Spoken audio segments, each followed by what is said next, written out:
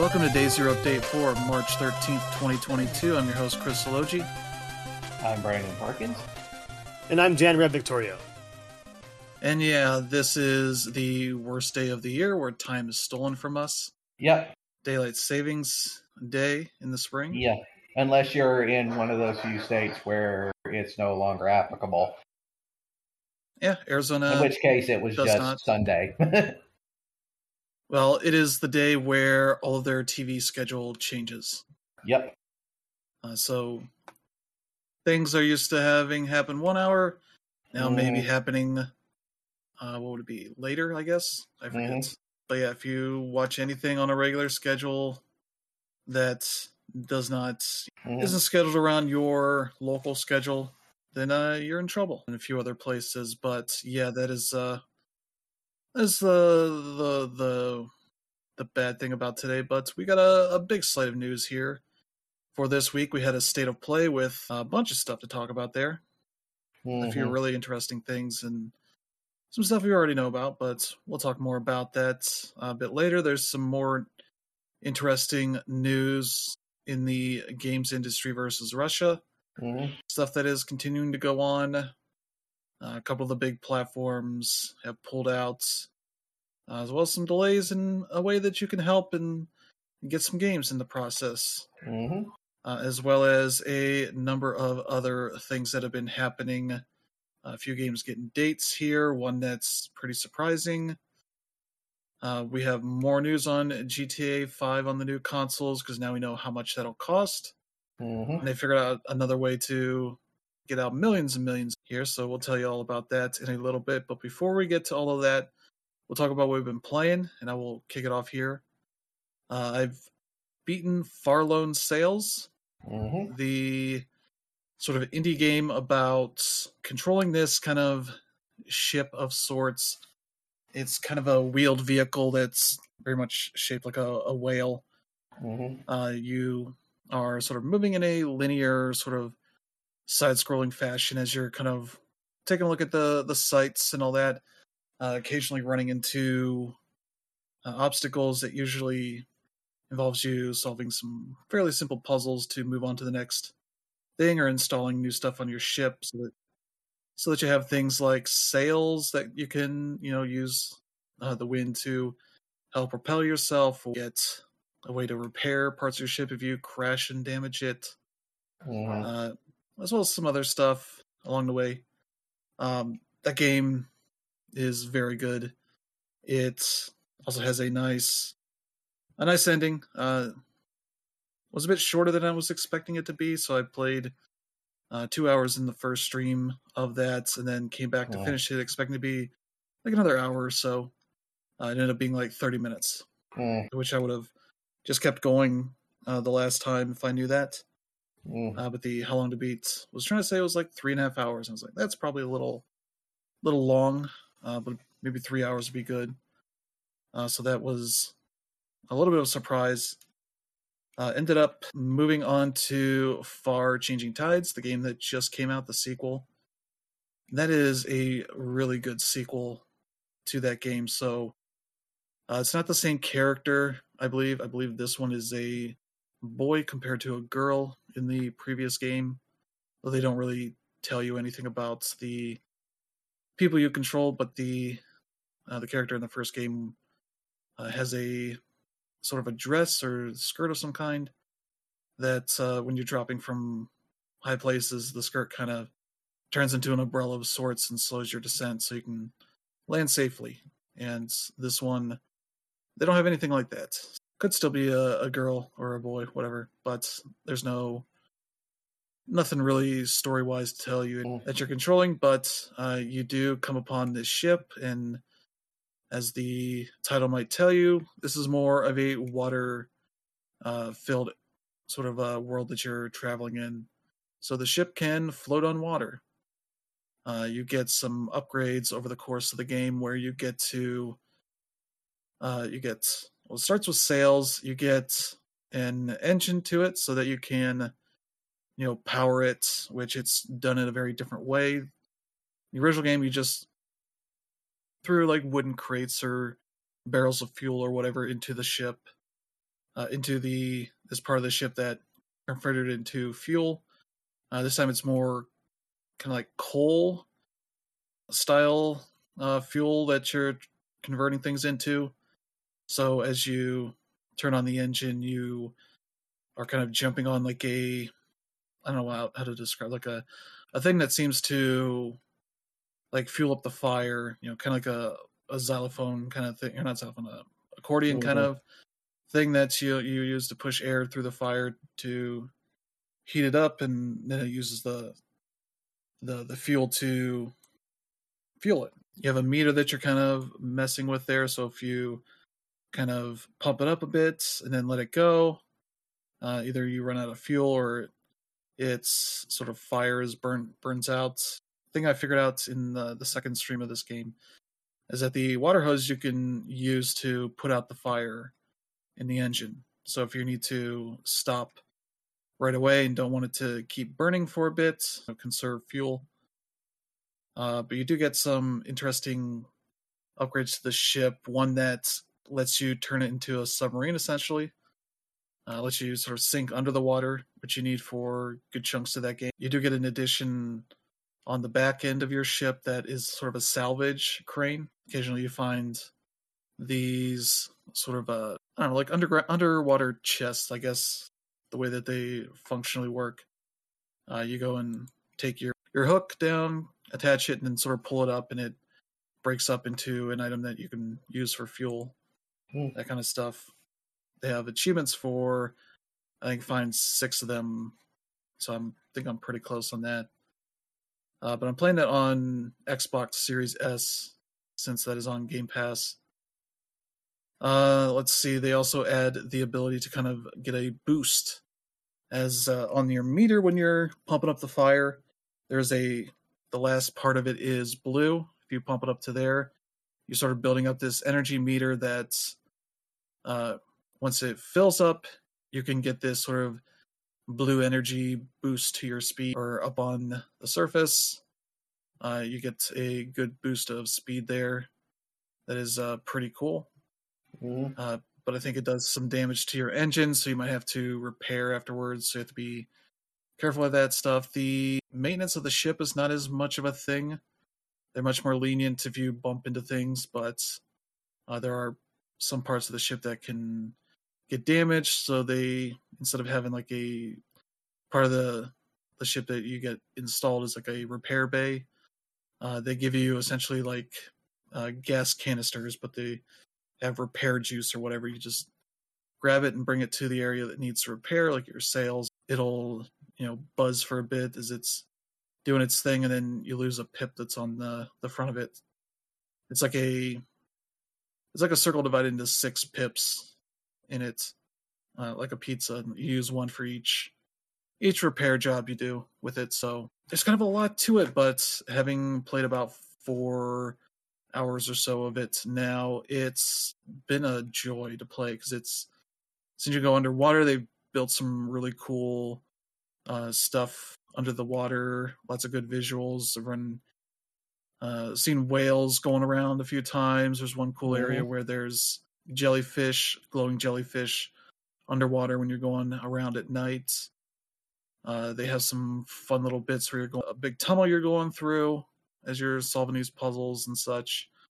It's a really well designed game, and for a game where it's essentially a linear sort of adventure, there's a lot of unique assets to it that they built out in a way that's, I wouldn't have said the same thing about the first game, because that was about 2.5 hours to get as much time to really see a lot from it. There are definitely some cool areas, but this one kind of just feels like there's a lot more ambitious stuff. Some of the surface areas you go to and do some stuff, like early on you're piloting a train of sorts, which is sort of a tutorial for how to power the engine on that ship. They just do a lot of cool stuff with there. That's really finishing it on stream. That's one I would recommend checking out on Game Pass. I believe it's on Steam, it's on PlayStation, Xbox, and Switch, so you can pretty much play it wherever you want to play it, and it's really well worth it. We're checking out the first game as well if you haven't done that.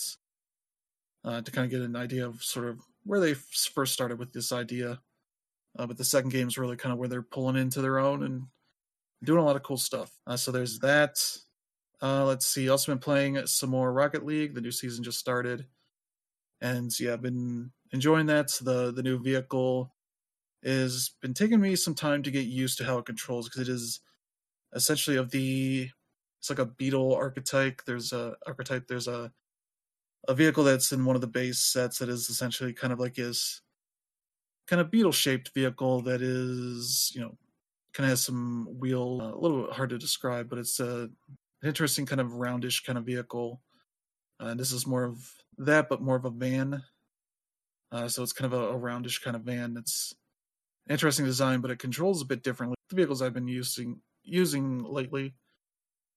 So that's kind of a bit of a challenge there, because it just controls weird, but it's a good vehicle for just running into people, bumping them around, all that kind of stuff. Still have to get the hang of how to do aerials and all this kind of stuff with it, but I'm getting the hang of it. But yeah, this season the theme is animated, so a lot of the cosmetic stuff they have to add on to this game is kind of more cartoonish looking. So there's some neat stuff in there. Spending some more time with that. Let's see. Also been playing Ollie Ollie World. I made it into the second zone there. Been working my way through that. And also been going back to the first world and kind of trying to complete some of the challenges I've been skipping over. So still enjoying that. Let's see.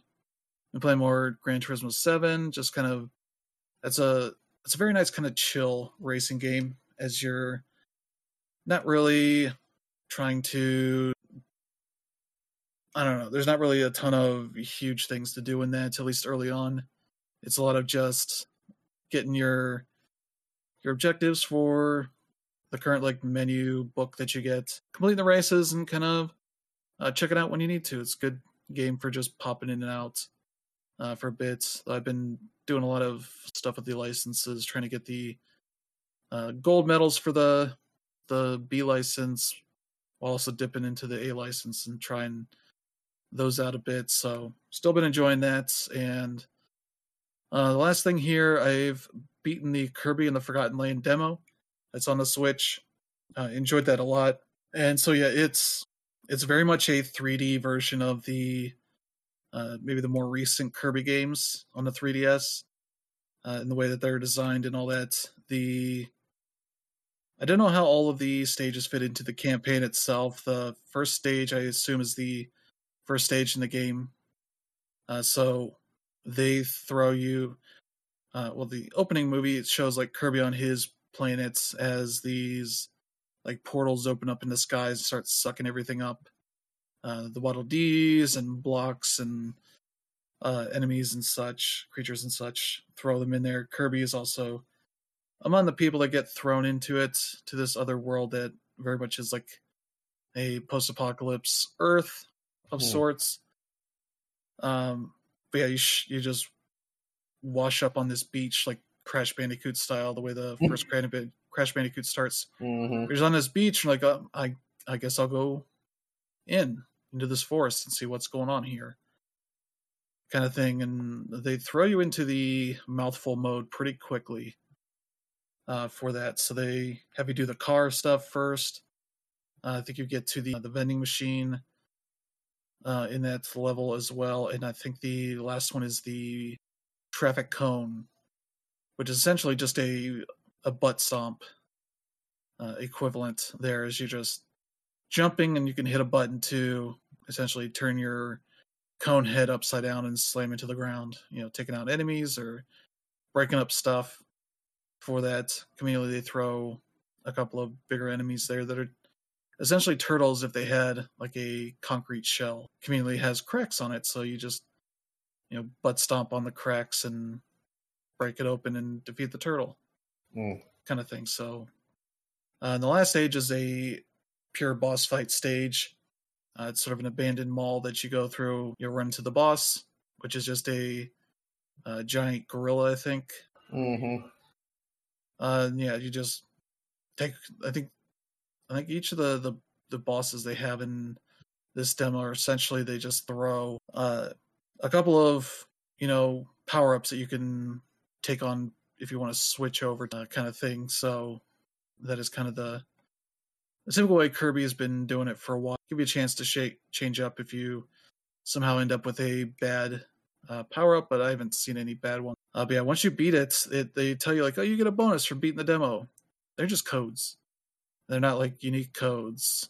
The ones I had, but one is like completed demo or some like stupid terms like that. I don't think you have to actually beat it to unlock it. You just put it in when you get to that point in the game, and the full game. The little trailer they play at the end showed some things that I either had forgotten or didn't know about. Things like you can upgrade the power-ups with that. So you collect these blueprints, I guess, for upgraded versions. So like the dude that gets you the sort of Zelda-like outfit with the sword, that can grow into a point where it kind of looks like a Monster Hunter outfit and sword of sorts. Which is kind of wild to see. I forget what the other ones were. I think you get like a more crazy bomb for the bomb dude. Like the only other one I remember is sort of one where you toss these like blades around, and I forget what the upgraded version of that. But they let you play. You can replay the demo stages with the upgraded power-ups being unlocked, so they can show you that kind of stuff. Which I did a little bit of one and then just got out and moved on. But yeah, it's also weird playing it and looking in the options, and you can change it so that instead of like A being a jump, you can have it be B, like moving your attack over to the left face button, the Y, instead of it being, I think, B. I forget what the original one is, but they let you change it to where it's like almost like every other game, where the bottom face button jumps, the left one attacks, your right one does the swallow kind of thing, all that kind of stuff. So it seems like a good demo, and they still have the gacha stuff from the 3DS game where you collect these capsules that you open up to get some sort of little figurine or whatever that's related to Kirby in some way. So that's pretty much it for me. So how about you, Brandon? What have you been doing? Well, as for me, I am still very much playing Elden Ring. I've also played Psychonauts 2, and I recently finished that one last night, or at least the main campaign, but I still have stuff to do that. But that's not the main thing I've been playing. It's still very much Elden Ring. And I've been making really good progress, too. I recently killed my second demigod last night. I believe she's called, I forget what her name is, but she's the head of the academy, the Magic Academy. And for those who, if you're playing Elden Ring, you probably already know what I'm talking about. It's the Magic Academy that has all those creepy sorcerer dudes wearing like stone masks on their head and everything. They're all annoying as hell. And they also have that really annoying Red Wolf boss fight that you have to do midway through. But in spite of all that, the actual boss against the demigod was surprisingly really easy. I only died a couple times against her. And it's also really unique because it's like, okay, so like the first, demigod I went up fighting against, it had like two phases. You get half of, Godric the Grafted. You do the first half of his life bar and get rid of it, and then he would basically rip off the head of this dead dragon and graft it to his arm, and suddenly he could shoot fire. But this one, I believe I think her name is Riala, actually. The witch Riala. Her boss fight is extremely strange. She has this first phase. It's actually really easy. Basically, she is like encased in like this yellow magic sphere that's shielding her. And instead of attacking directly, she has like all of her acolytes that are like, prostrating and crawling all over the floor around her. And they'll like, levitate like books and globes and stuff and throw them at you. Some of them will breathe fire at you. But there's always one of them that's like doing this chant that's keeping the magic shell, together. and usually you only have to get you hit that one and then kill them, and then another one will take up the chant, and then you hit that one, kill them, and usually, on occasion, not always, sometimes it'll be a third, but usually that'll then break the shell, and she will fall to the ground, and then you can hit her a bunch of times until they rebuild the shell, and she lets this big golden explosion out that knocks you across the room. But then after that's over, you got this second boss fight where she basically transports you to like this weird, like watery moonscape, and her attacks are all sorcery. So it's stuff that she's shooting at you directly. There's like a big beam. There's like a collection of shots that are like sort of homing shots, sort of like what sorcerers throw at you. But if you've got like a good summon with you, that fight is extremely easy. Surprisingly easy, I gotta say. But yeah, so I've finished that area. I've got 2 rooms now, which means I can now go to the capital, which is located under the Great Erd Tree, which if you haven't played Elden Ring, the Great Erd Tree is that gigantic glowing tree that you see in screenshots in the distance. And they decided to introduce a new while I was on the way over there, because there's technically a lift that can take you to the capital, but it's not working when you get there, so you have to go around to this like mining tunnel and climb through this mining rig, and they end up introducing a new enemy type, which if you've been playing the game by this point, you've been introduced to the large flying bat creatures, and those are annoying, but by this point in the game, they're fairly easy to deal with. Well, they create a new sort of variant enemy type, which is like a harpy or a siren, and they're nearby because you can hear them singing with human voices. And they're extremely annoying because on top of being very flighty and flappy around like the regular bad enemies are, they also have a cloud of poison gas that they spit out that is as their main attack, which is extremely annoying. And what makes it even more annoying is that they usually have a bunch of bats that are backing them up during fight. And on top of that, there's also a variant of the harpy that can shoot, that has sorcery powers. So, it's the way Elden Ring is. It always throws new challenges at you. But otherwise, yeah, it's a damn good game. In fact, I think I'm at a point now where I can start writing my review. God, it's so good. So, be looking for that in the coming week or so. But yeah, so Dan Rib, what about you? Yeah, nothing too different. I'm still in the thick of Horizon Forbidden West. I just grabbed Poseidon today, which is like one of the main things in the open world that you have to provide in order to move on with the main story and everything going on. And the act of getting that one was, I thought it was going to be really annoying, and I knew it was coming, so I just decided to like kill some time by doing side quests and whatnot. And then I realized that I didn't have to do too many side quests for the platinum. Like, they're really just there to buff Aloy up. And I know that a lot of people have had issues with the game because they just straight lined it too fast and found it hard in that regard. And now I'm a little over leveled. But yeah, the reason why I was sort of like dreading getting into this part of the game is because a big part of it is underwater. And as far as, these adventure action adventure games go, nobody really ever gets underwater right, unless like you're in a submarine or something.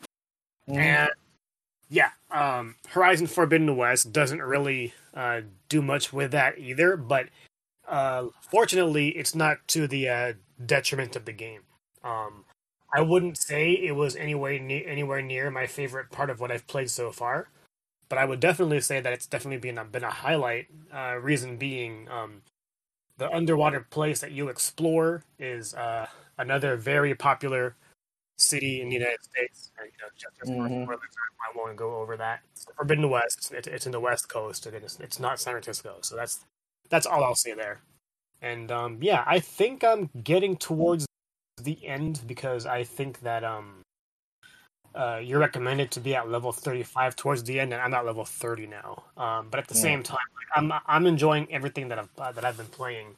But if there's like any sort of comparison that I can make with the original game, and while I'll continue to praise Horizon Forbidden West for just being more Horizon, and there's nothing wrong with that, Forbidden West just, as of right now, does not have the amount of polish that Zero Dawn had in that game's initial release. Like I am seeing issues with draw distance here. Like for example, birds and enemies and certain trees are appearing like um, just out of nowhere, and like that's stuff that you expect with a Nintendo Switch, not the PS5. So that's a little weird. There was also a part earlier in a required mission where I had to turn it off for a bit just because had other things to do. And when I turned it back on, I was at a point of like no return, because in order to, so what happened was it put me back into my base of operations when I was like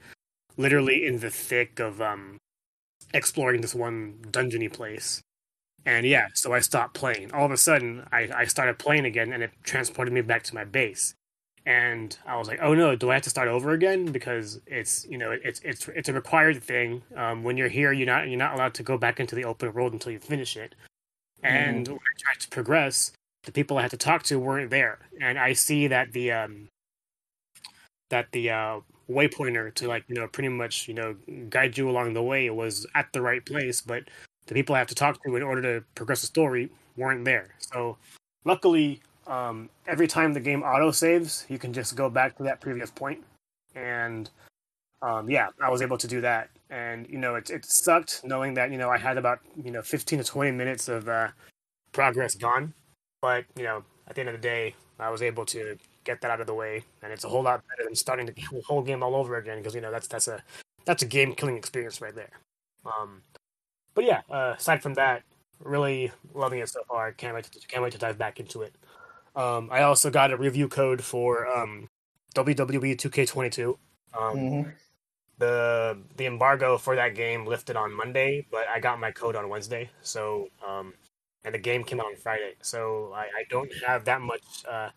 I didn't put in that much time with it, but I will say that, oh man, this game is night and day to what WWE 2K20 was, because that game was an onslaught of bugs that would just never solve themselves, and 2K22 is better in just about every regard. The roster is really impressive. In fact, it's a little too impressive, because a lot of the WWE talent in this game is no longer in the WWE. They're actually in AEW and other promotions now, so it's kind of interesting. And the gameplay has been overhauled, and it's a whole lot more simple than what it was a couple of years ago. Reversals are fun to do. Everything is pick up and play and easy to master. It's not quite where it was in the N64 days, but easily the best WWE simulation game I've played in a while.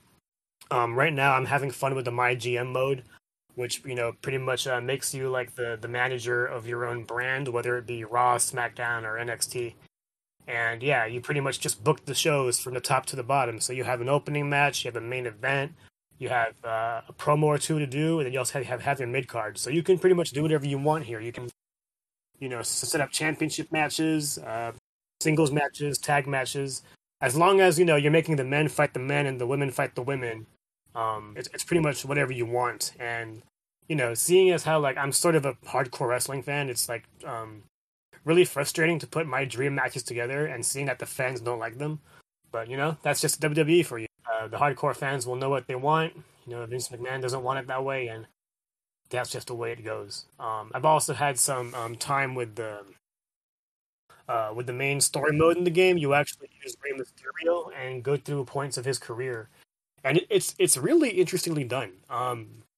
So every match has a bunch of objectives for you to follow, and you have to actually do all of those objectives in those matches. And it's funny, like after, well, not after every match, but like when you play every few, you actually see some of those moments actually happen, in the past, because they have all this old footage that they've pulled through. And yeah, Rey Mysterio is one of the best of all time, and it's just awesome just seeing where he was in his WCW days, going all the way to his days as the world champion with WWE, and like seeing what he's doing now is like both an in-ring performer and a tag team partner for his son Dominic. So I'm really really impressed with WWE 2K22 so far, especially considering where it's been. And normally, what happens is when you get a game so late, with its embargo, like the next day or even a few days after, like normally the game is really bad, and that's definitely not the case with this game. It's really enjoyable so far, and it's funny, like we have all these games to play from Elden Ring to Horizon to Pokemon, but WWE is definitely taking a dent into that time, and that's only a service to like how good that is. So again, I don't have that much time into it, but I hope to get back into it soon so I can write a good review on it. Got it. All right. All right, so yeah, let's get to some news here. First up, the March game for the Nintendo Switch Online Plus expansion pack has been announced, and it is F-Zero X for the Nintendo 64 app. Released on March 11th. And yeah, that is a game that is kind of infamous, because I don't think there were many copies made of it here in North America. So it's kind of one of those games where I never saw it in real life. No, me neither. I never saw anybody that owned it or anything. So it's kind of one of those games where it's like, I think it was one of those that was going to be worked on for their disc system for the Nintendo extra stuff for it, and that ended up falling through as well. So yeah, one of those games that F-Zero fans probably know some about, probably have emulated it, but now you get to play like an official, easily accessible version on your Switch. Some 3D F-Zero stuff. Yeah, I was never the biggest F-Zero fan growing up, but obviously, F-Zero has its following, and happy to hear that it's coming back. F-Zero X is definitely the first F-Zero game that I've played, and that was during a time, where the N64 had Diddy Kong Racing, which was actually my preferred racer at the time, Mario Kart 64 and all of them, and then F-Zero X was actually one of the first games I've ever rented on the N64, and I remember enjoying it, but I also remember the game being pretty damn hard, and with a 2-day rental, there's really not much you can do at the time. So I'll definitely try it out. I don't know how long, but we'll see how well this game is able. Yeah. So that is a cool addition there. There's not many more that I think they have announced for that platform. So I'm curious to see if we just see them run out and they do it like they did the N6, the NES and Super Nintendo games, where it's like, maybe every few months we'll add one or two things. Don't expect much, but we'll see how that goes. For now, you got that. I don't think they've had any Genesis stuff since, I think, January. So there's definitely some stuff there to keep an eye on. But yeah, GTA 5 is finally hitting the new consoles this week on Wednesday. Or no, Tuesday the 15th. And we now know how much this game is going to cost to get here for the time being. So there are discounts for it on PS5 and Xbox Series X and S to pre-order here, and as well as getting it after launch. The weird thing is it's cheaper on PS5 than Xbox.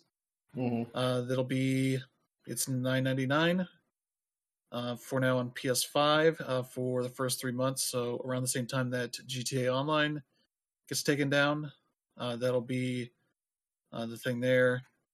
And you can pre-order it now for $10 or get it afterwards. And yeah, you can preload it now. Get it downloaded. I don't know what the size is. I haven't seen if that is better than it was on Xbox One.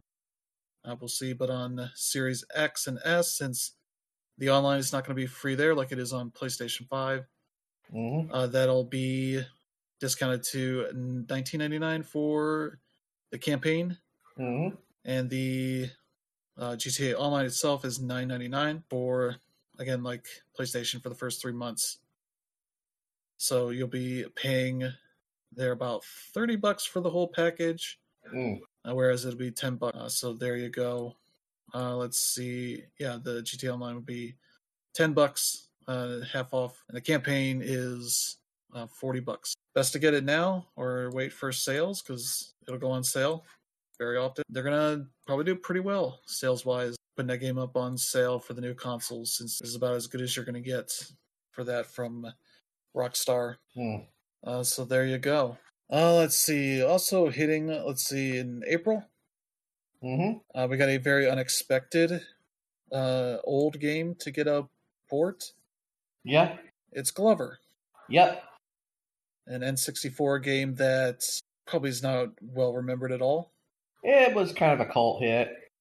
But yeah, it definitely went into obscurity long after that generation was Yeah, over. like that game came out in a time where mascot platformers were just simply all the rage. You know, you had Mario 64, you had Crash Bandicoot, you had Spyro, you had Rocket Robot on Wheels, who will be a little more obscure if I'm Gex, and that game fucking sucks. And Glover was not good either. Like, being at that age and like being someone that only had an N64 at the time, Glover was also a game that I rented, and I was like, man, this game is not fun. It's weird that they even decided to bring this one back. So I have no idea what's up there. You know, here's to hoping though that I don't know if you guys remember or played Chameleon Twist. Those games were actually fun. Terrible to look at now, but I remember those. I remember some fond memories. Yeah. But yeah, this is 3D platform where you're essentially played as a anthropomorphic glove that conveniently is only a 4-finger glove. No third leg or anything in there.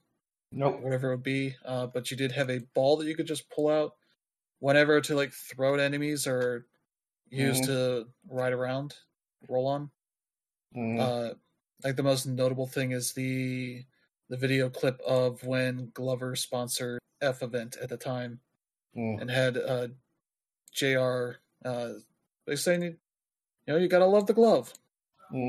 For some of the weird video game tie-ins they would have occasionally with wrestling. But yeah, this game will be coming to PC only through Pico Interactive, who is a company that has done a lot of like republishing of old games on their original carts or whatever that came on. I think they've also done some other stuff. But yeah, this is one that they are they have the original code for it that they are redoing. A PC port. Yeah, 6 Worlds. What else here? Not much. It'll be out 4/20. There you go. Wonderful timing. Yeah. Nice time. Probably the perfect kind of audience. I don't think it's gonna age well at all. So there you go. But yeah, let's see. We mentioned a few weeks ago that Disgaea 6 Complete was coming to the PlayStations and PC in the West. PS5, PS4, and PC. We didn't have a date yet, just sometime in the summer. But now we have a date, June 28th. So you'll be able to get the newest game in the series on a PlayStation or PC. I'm not sure if that's just Steam.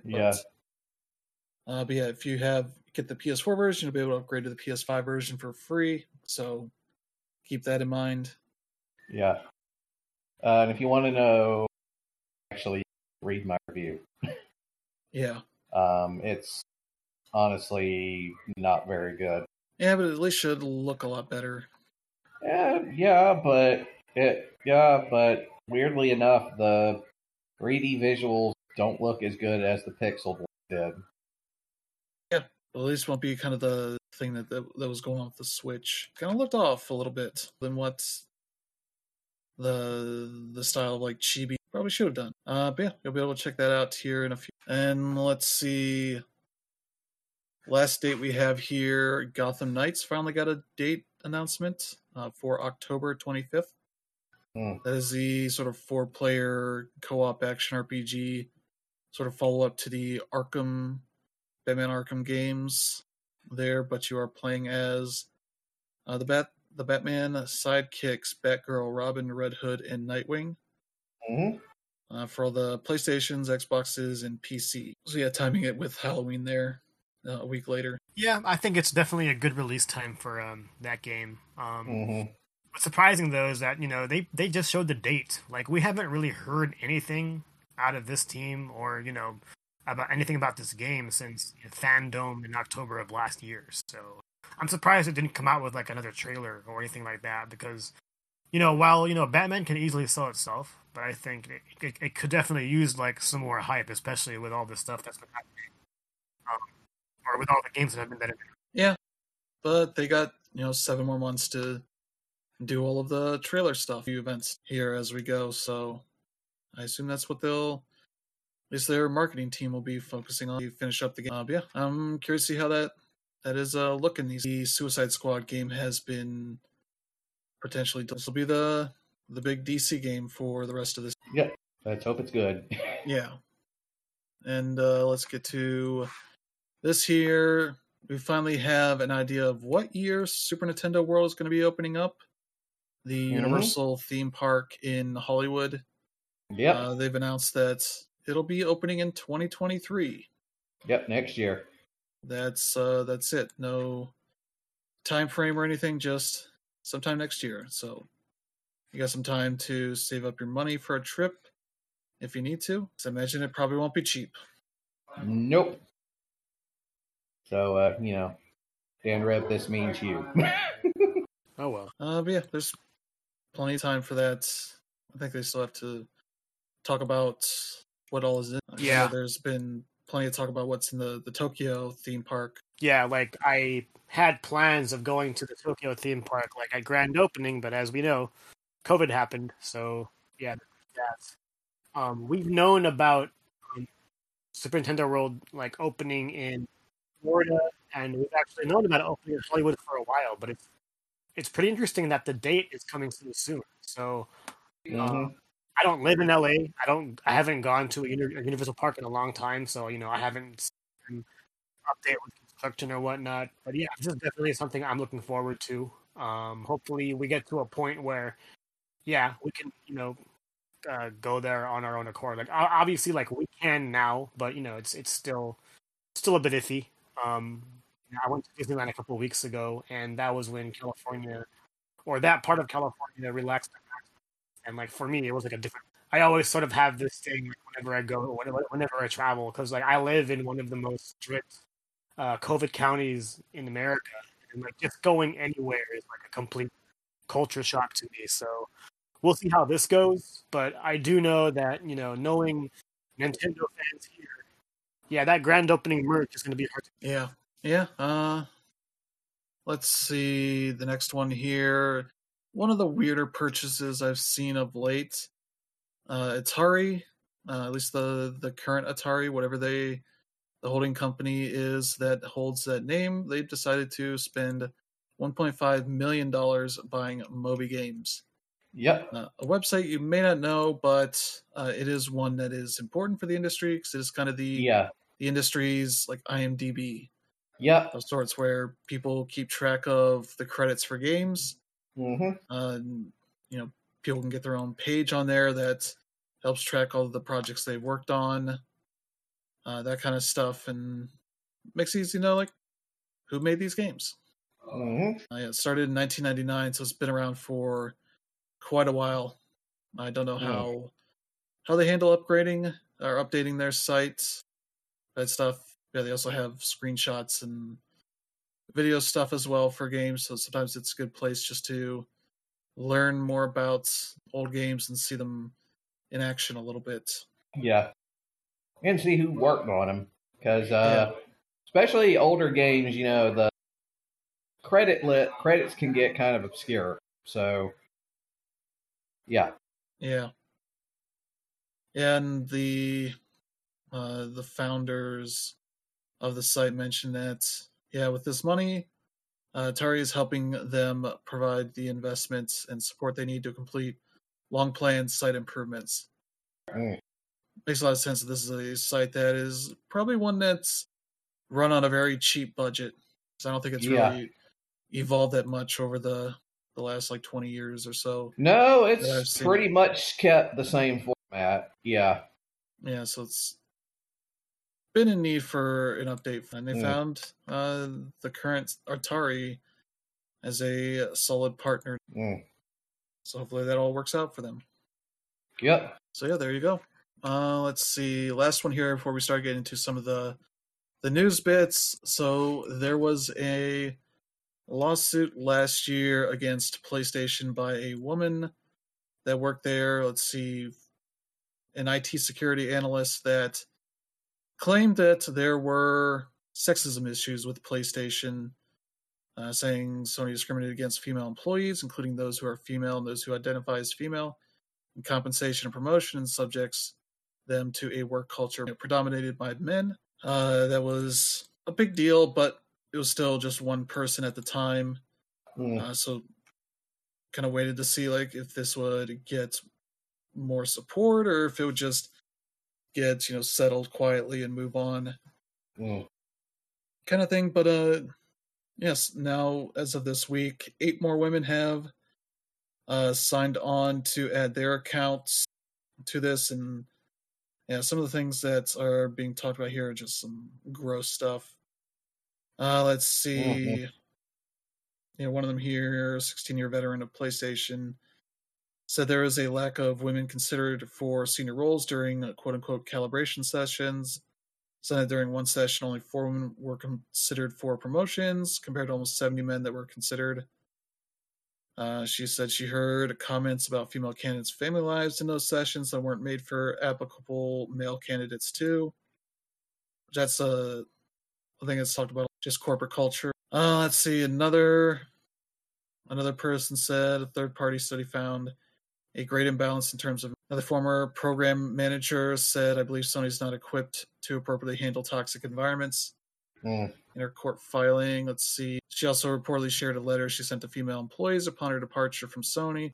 Talked about multiple attempts to notify superiors about gender bias, discrimination against pregnant women, and resistance from a senior man in human resources to properly act on these claims.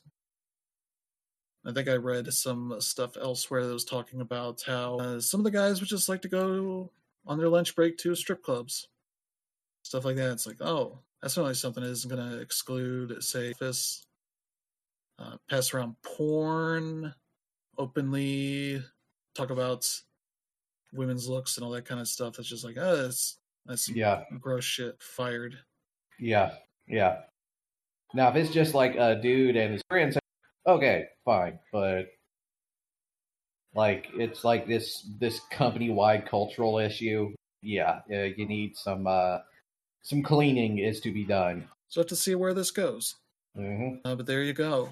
Let's see. Yeah, we got the next bit here. Some stories involving the games industry reacting to the Russia invasion of Ukraine and doing various things here. First up, there is a huge itch.io bundle. Yep. For indie games, $10. You get nearly 900. It's like almost 1,000 items in there. Something. For that, lots of great games in there. Like, let's see. I'm just looking on the first bit here. There's Skatebird. There's Crosscode, Cloud Gardens, Wandersong, Kingdom 2 Crowns, Goner, Backbone, Super Hot. Bunch of stuff here to check out. Bigger indie game names as well as some smaller stuff in there that's worth checking out. There's also a lot of weird out of the norm stuff like tabletop role playing games and assets for making your own games and some other stuff in there that you can find. That is pretty cool to see. There's some overlap with some of the other bundles they've done, but it's a cool, successful bundle. They initially set a goal for like $2 million and beat that in like a day or so. Bumped up to 4, beat that a couple days ago. Just updated it to 5 million in the past couple hours. So they might increase that total again. I'm not sure. Let's see. It's open for another days in 5 hours. So I think that's. What about the 18th? It's going to be open until. So if you're into indie games, definitely check us out for games you can check out. Yep. If you want to access them, you can just download them straight from the bundle page after you've purchased it, or you can get the itch.io launcher desktop app to check that out as well. You can just start downloading them to there. Keep track of that there. So, yeah, well, worth checking out. They are splitting the proceeds between the International Medical Corps, which helps provide medical assistance to the region. Very low fundraising overhead for that, so that's great. And the other one's Voices of Children. The Ukrainian organization helps children cope with the horrors of war, PTSD, is back in order, sort of thing. So some cool charities there help support. Yep. Absolutely. Yep, and you can even pay over the $10 if you have the means to do that. It says here the top contribution is $9,000. Somebody threw quite a bit in there for that. Yep. Just great to see. So, well worth checking that out. And as a result, yeah. So there you go. Let's see. One of the more surprising things to happen is Nintendo announced that Advance Wars 1+2 Reboot Camp has been delayed as a result of what they say is, quote unquote, in light of recent world events. Yeah. Now, there is a reason for this. And it's not just because the whole idea is like, oh, they think it would be kind of trashy to put out, a military war game around a time like this. Actually, it's a bit more direct than that. The Blue Army, that's like the invading army in Advance Wars 1, is very clearly based on Russia. Yeah, there are elements of Russian influence on different parts of the game. Yeah. Like the Orange Star team is called Red Star in Japan, and that is nickname for the Soviets back in the day. Yeah. So, yeah, right now the folks at Nintendo was like, yeah, it'd be kind of tasteless if we put this out right now. Yeah. So they do not have a new date yet. I imagine that'll probably be late summer at the earliest, depending on how this goes. Yeah, we'll have to see, because like all indications point to this pretty much being a done product.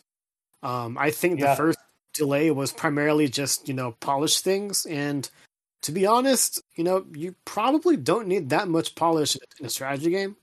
But, obviously they just want to get the bugs out of the way, because that's just what Nintendo does. But yeah, it's a good move, especially considering the fact that the original game came out a day before 9/11. So, Advance Wars hasn't really been, it's been timely for all the wrong reasons. So, let's try not to do that. Yeah. But, that'll be interesting to see when that does come.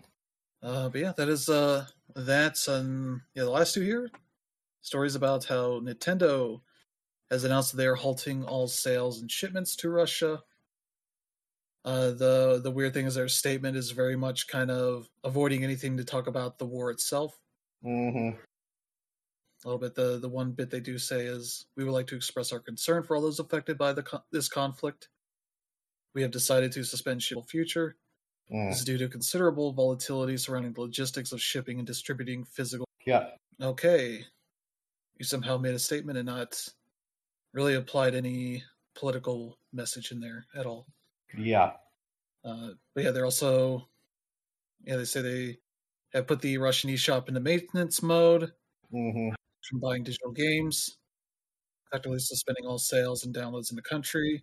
Maybe not necessarily done in support of Ukraine, but probably more because payment processors and payment options are no longer being processed for Russian currency. So what's the point of keeping the storefront open there in that means, unless you have your own ways of getting around that, which, as we talked about last weekend, President revoke the trade relation status with Russia. That might just mean no company in this country is able to do business with Russia.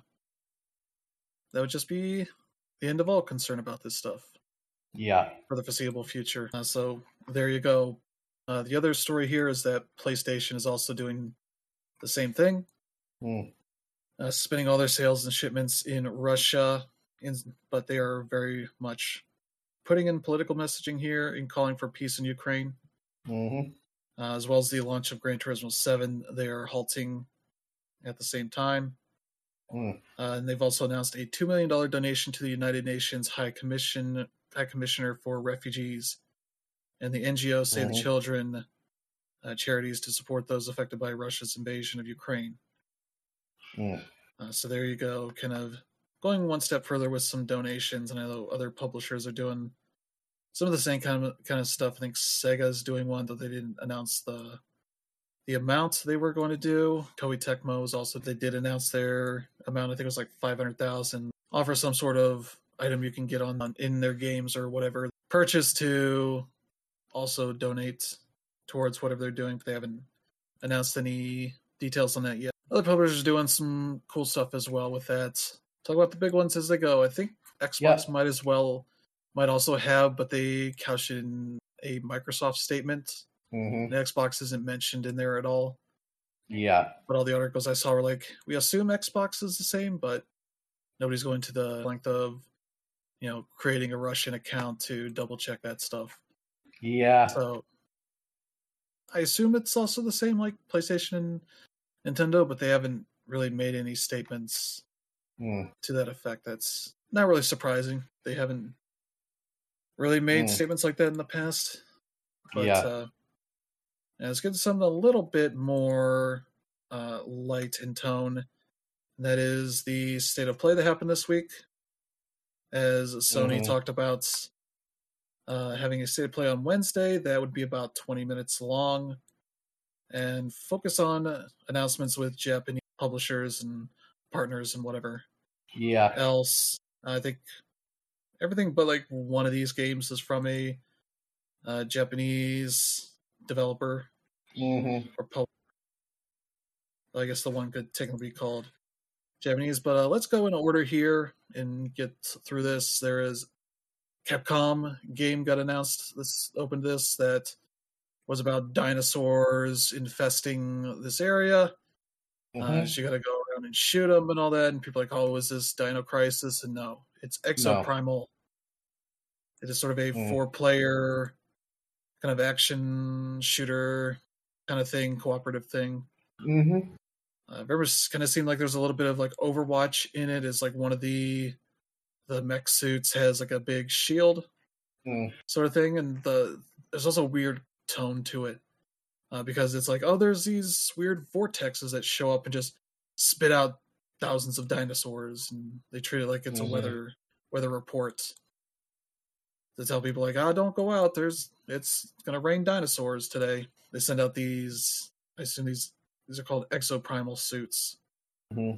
Let's see, 5 players at a time, so you got some good groups there for that stuff. That is, it looks neat. I don't know how the whole game works out, but I assume we'll see that because that is supposed to be out 2023. The trend here is a lot of these stuff just got called. It's like, it'll be out at some point. We're not going to announce a date until we're ready.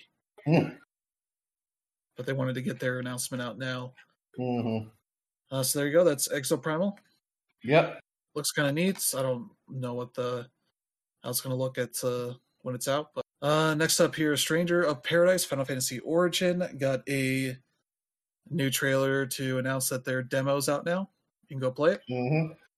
It lets you carry progress over to the full game.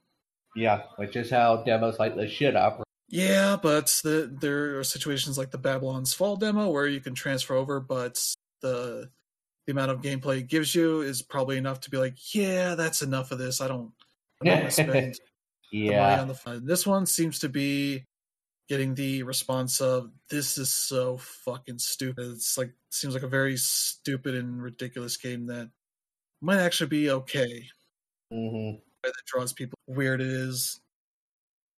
So I'm gonna have to check out this. Yeah, this is the first of a myriad of Square Enix announcements, and I don't know, like they're at a really weird point right now. If you ask me, like, Babylon's Fall ended up being what it is. The Chocobo racing game came out, and both of these games are like huge in microtransactions. With the former being a $60 game, so it's like, what's going on here? And The funny thing is, when Stranger of Paradise was first unveiled last year, I don't think anybody was terribly excited about that. And then when the demo launched right after the event, I forget whether it was E3 or something, it didn't even work. So, and they didn't even extend the time to try it out. So, um, I don't know, but a lot of the reactions I've seen with the demo is that the game is pretty solid. So I'm hoping it's I mean, I'm hoping it's as good as it could be. But yeah, right now we're at a really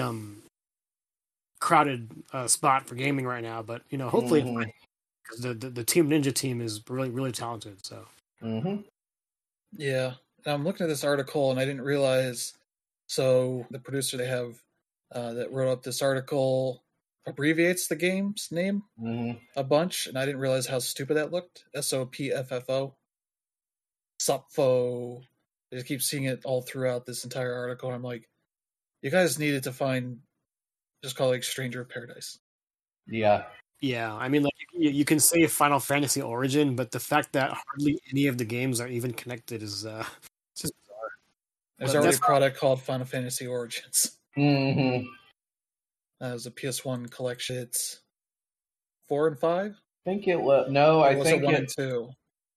It was, I believe, actually, I think it was whatever like Final Fantasy 2 and 3 was over here in the West. So I think 4 and 6. Was it 5 that got ported? But that was with Chrono Trigger? It might have been.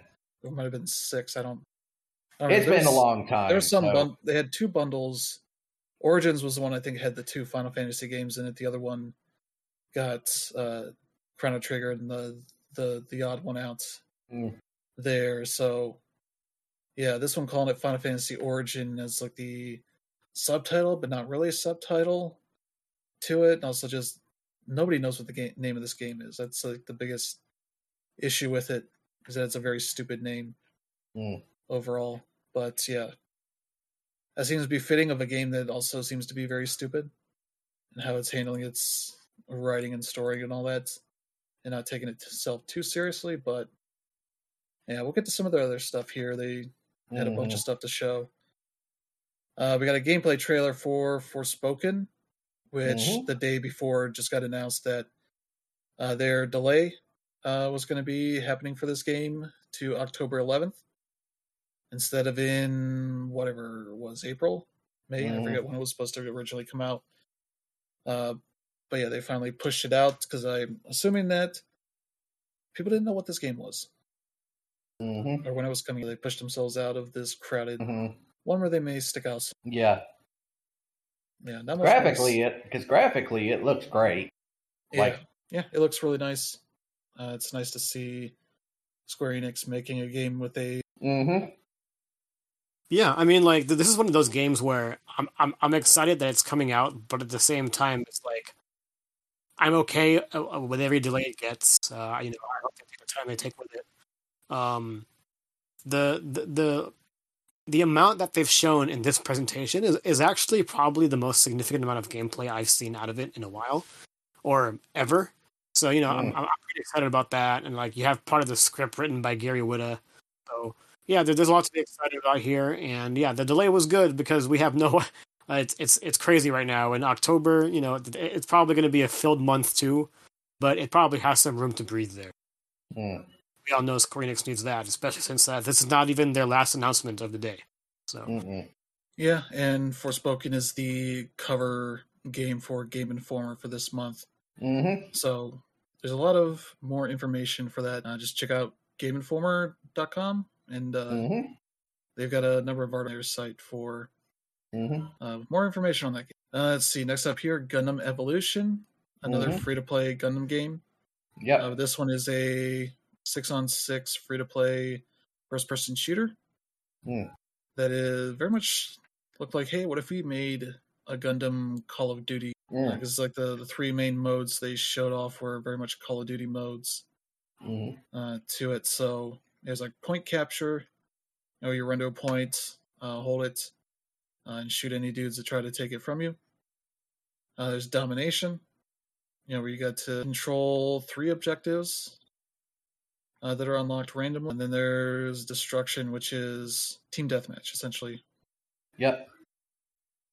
So yeah, that is going to be out, I think, later this year at some point. They're doing a network test for the US and Japan in the spring. I think they're taking signups now, so you can get on that if you are interested.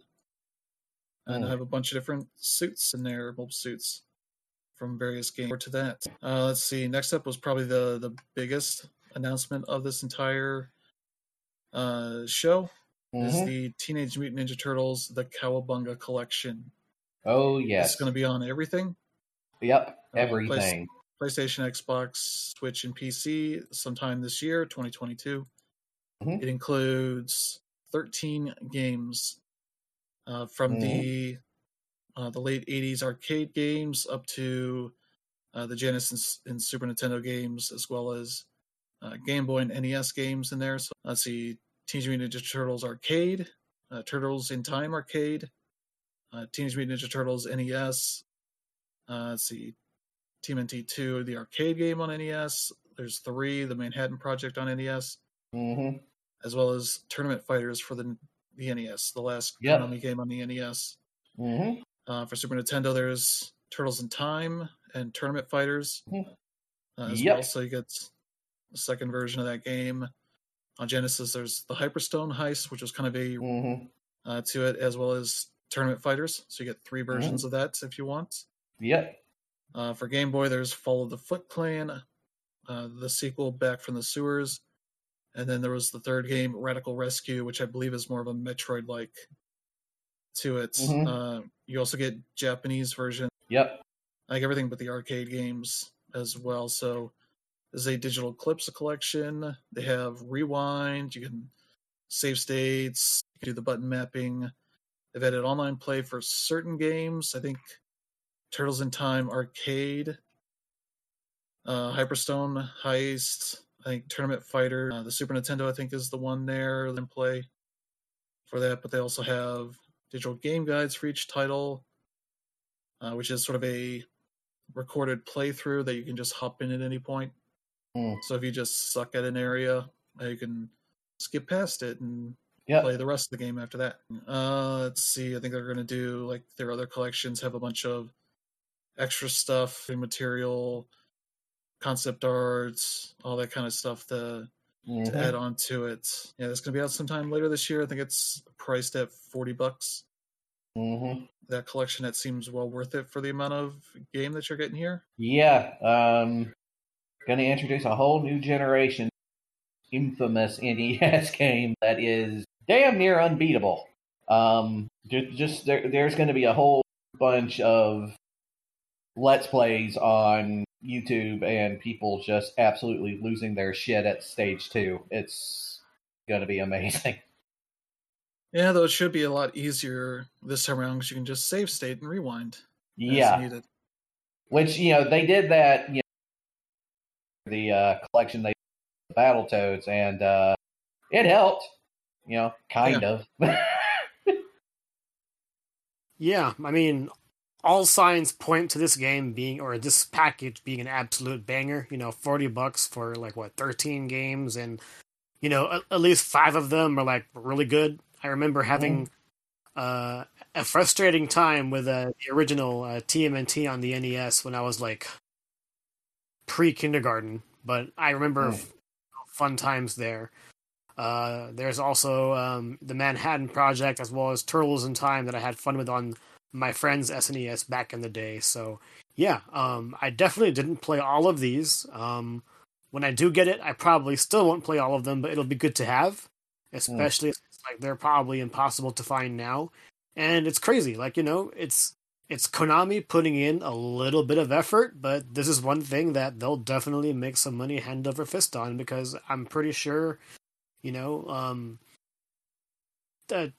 Teenage Mutant Ninja Turtles, in the 80s and 90s, it was huge. Not only was it an awesome cartoon, you had awesome comic books. I wouldn't say the movies were all that awesome, but people watched them, and the games were also pretty good too. Rarely do you have an IP where everything that came out was fun. And yeah, that's what TMNT was and still is to this day. You can go ahead and talk about the quality not being the same as what it was in the 80s and 90s, but they still exist for a reason. And Yeah, let's hope Konami does this with I don't know, Metal Gear or anything else in the future. But they've definitely, if they decide to just do the whole, you know, compilation pack for the rest of their lives and continue to focus on the Pachinko machines, I will say TMNT is a good choice here. Yeah, yeah. It's a collection of games that I think I only played Turtles in Time on the Super Nintendo and Tournament Fighters. Yeah, it's like a fuck around thing. Yeah, Tournament Fighters was a trip too, because there's like 3 different versions of that game, and each one of them are pretty different from each other. They're the one, of course, I was a Nintendo kid growing up, so the one I had was the Nintendo version, and the Super Nintendo version was arguably the best version of all of them, because they had the most characters of all. But it also introduced probably one of the weirdest boss characters I've ever come across. She's canon, but she's basically like, you would think like with a Teenage Mutant Ninja Turtles game, the boss would be Shredder, right? But no, not in Tournament Fighter. Shredder is actually one of the characters you can pick. No, in Tournament Fighters, the last boss is actually Shredder's daughter, and I forget what her name is supposed to be, but she had like the weirdest fighting stance where she was like spinning on one foot and she was like spinning around as she was getting closer to you, and you were fighting her on top of a train or something, and that and generally in general that game was really surreal. Yeah, it's Karai. Yeah, Karai, that's her name. Yeah. Yep, so there you go. That is a very fun looking collection there for you to check out. Let's get through the last few games here. There's Gigabash, a sort of kaiju beat 'em up game kind of thing here that's was announced for sometime this year. It's PS5, PS4, PC. It has multiplayer and all that kind of stuff. That could be neat to see. Let's see. They announced a remaster of a game that I knew about. It's a PS3 fighting game, JoJo's Bizarre Adventure All-Star Battle. Oh, I remember this. Yeah. It came out before, JoJo really became like a big thing in the West. Yeah. There had been a previous JoJo fighting game. That's the one where the whole Zawarudo, meme came from, which is the one where, Dio does the Zawarudo, time stands still, and so he throws out knives, and then he drops like a friggin' steamroller on a dude and all that. This is the 3D one that came out for PS3. Yeah. It was very obscure when it originally came out, but now JoJo's like this big, huge cultural phenomenon, so it totally makes sense that they would remake it. Yeah, and I imagine Arc System Works is probably a little busy to be doing proper fighting game that people would right now. They're enjoy. Yeah, I mean they're hard at work on the current Guilty Gear, or at least the next version of it. But yeah, if they ended up being the next one to do a JoJo game, then they would knock it out of the park. Yeah, so this remaster will be out on everything, and it'll be out when they say early fall 2022. Let's see, next up here, Trek to Yomi. They showed off some more of that. That's the Devolver Digital sort of side-scrolling action samurai game, black and white and all that kind of stuff. Maybe it doesn't hold up so well when we had, Ghost of Tsushima last year that did really well. Yeah.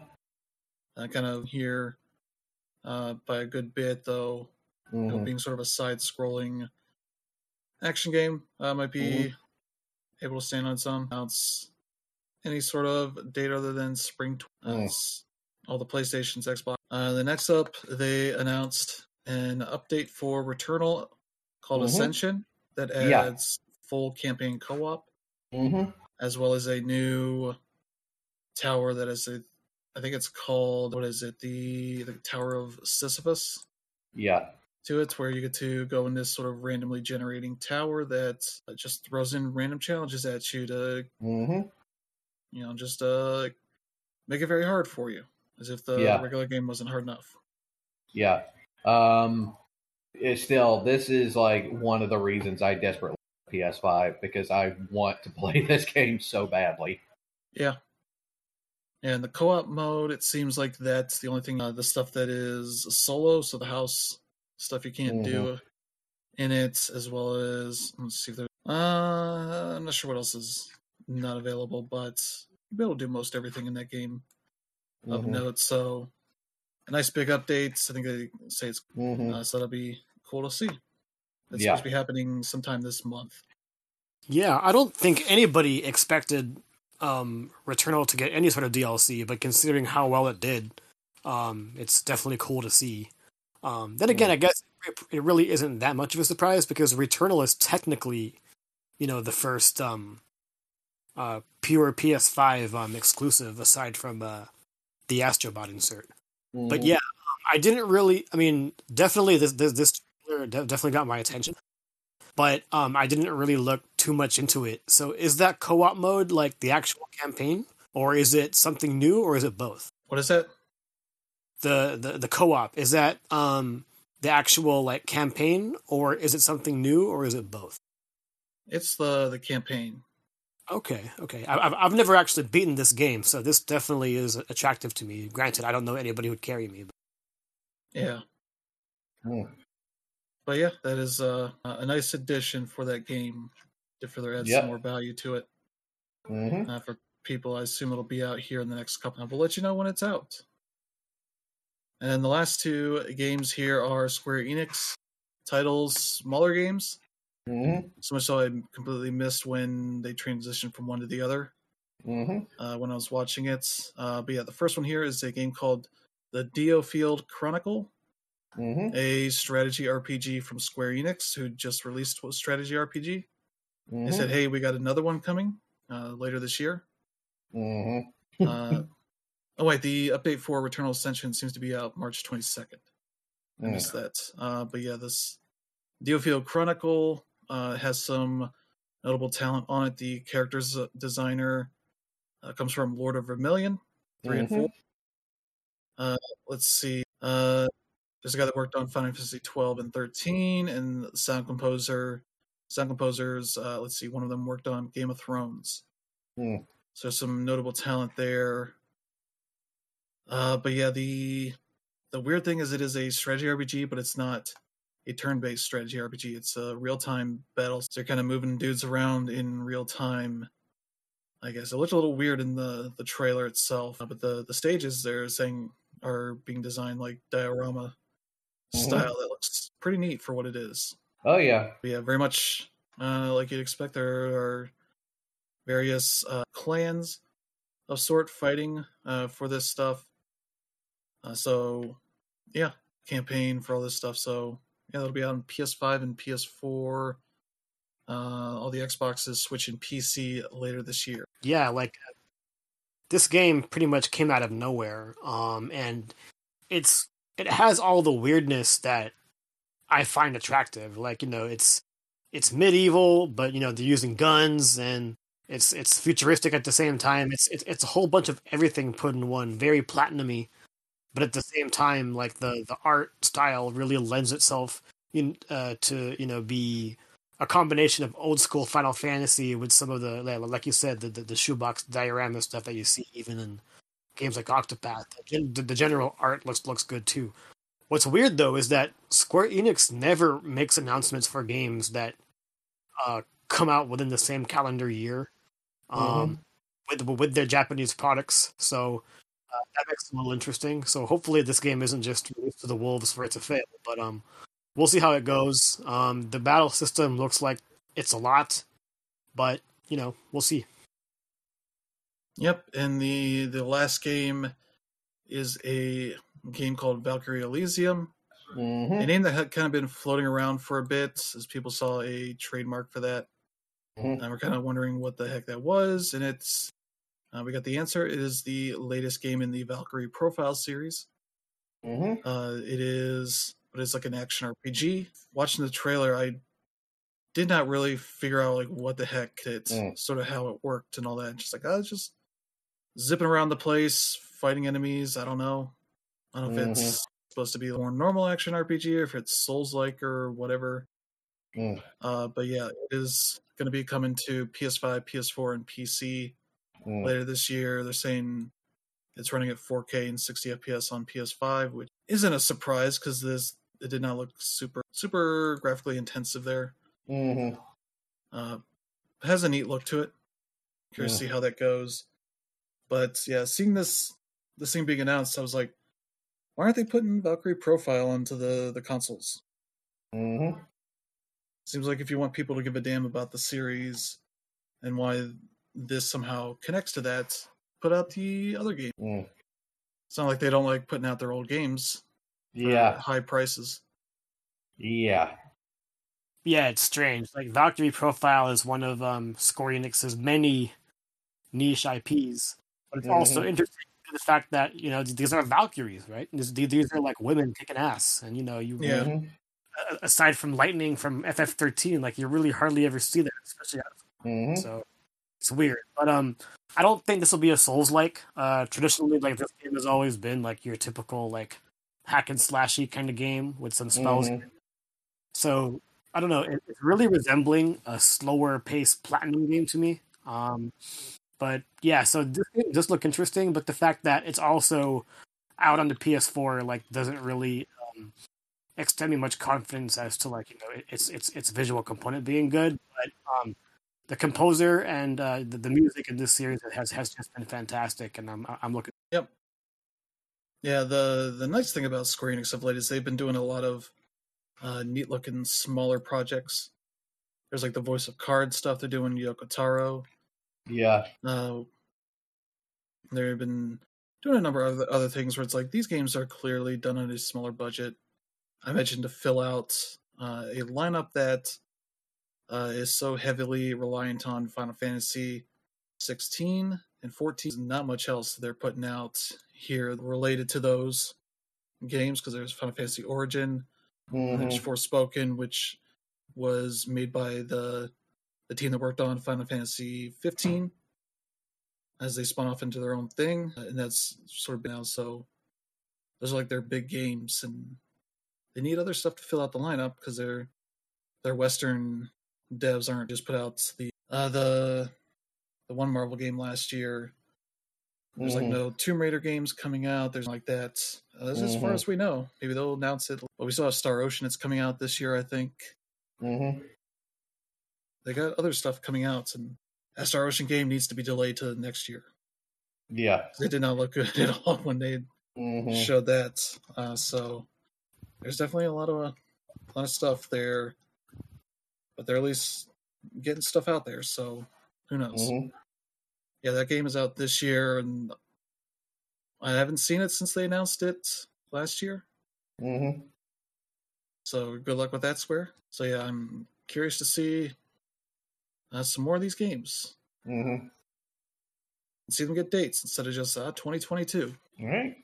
Yeah. But, again, it just goes back to what I said about Square Enix and a Japanese property coming out in the same year that it's announced. So again, don't know what to expect, but it'll be interesting to see. Mainly because I think part of the reason why they did this is because COVID hit Japan significantly harder than most video game making territories. Mainly because in Japan, like it is traditional and expected to actually go to work, and when you have the IPs that Square Enix, Nintendo, Konami, all these other Japanese studios have, well, if you're sitting in a full train and doing your work, and all of a sudden like someone behind you sees what they're doing and tweets about it, you're fucked.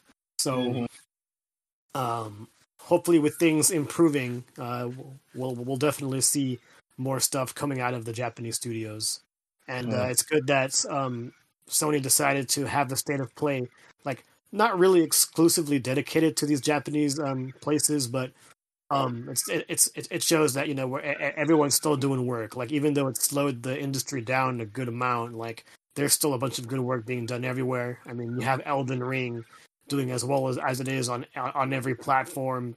Outselling Horizon and Pokemon and all that. So yeah, it's good to see, and it's good to see that the gaming industry is finally catching. Yeah, and yeah, I think this will do it for the show this week. Yep. We'll be back next week with a new slate of news. Hopefully, some more good stuff here. But until then, I'd like to thank Dan Reb and Brandon for joining this week. Always. We'll be back next week with a new show. And if you enjoy the show, feel free to let friends and family and select strangers know that they should check it out. And we will enjoy seeing more people listen. So thank you all for listening. We will see you all next week. Have a good one.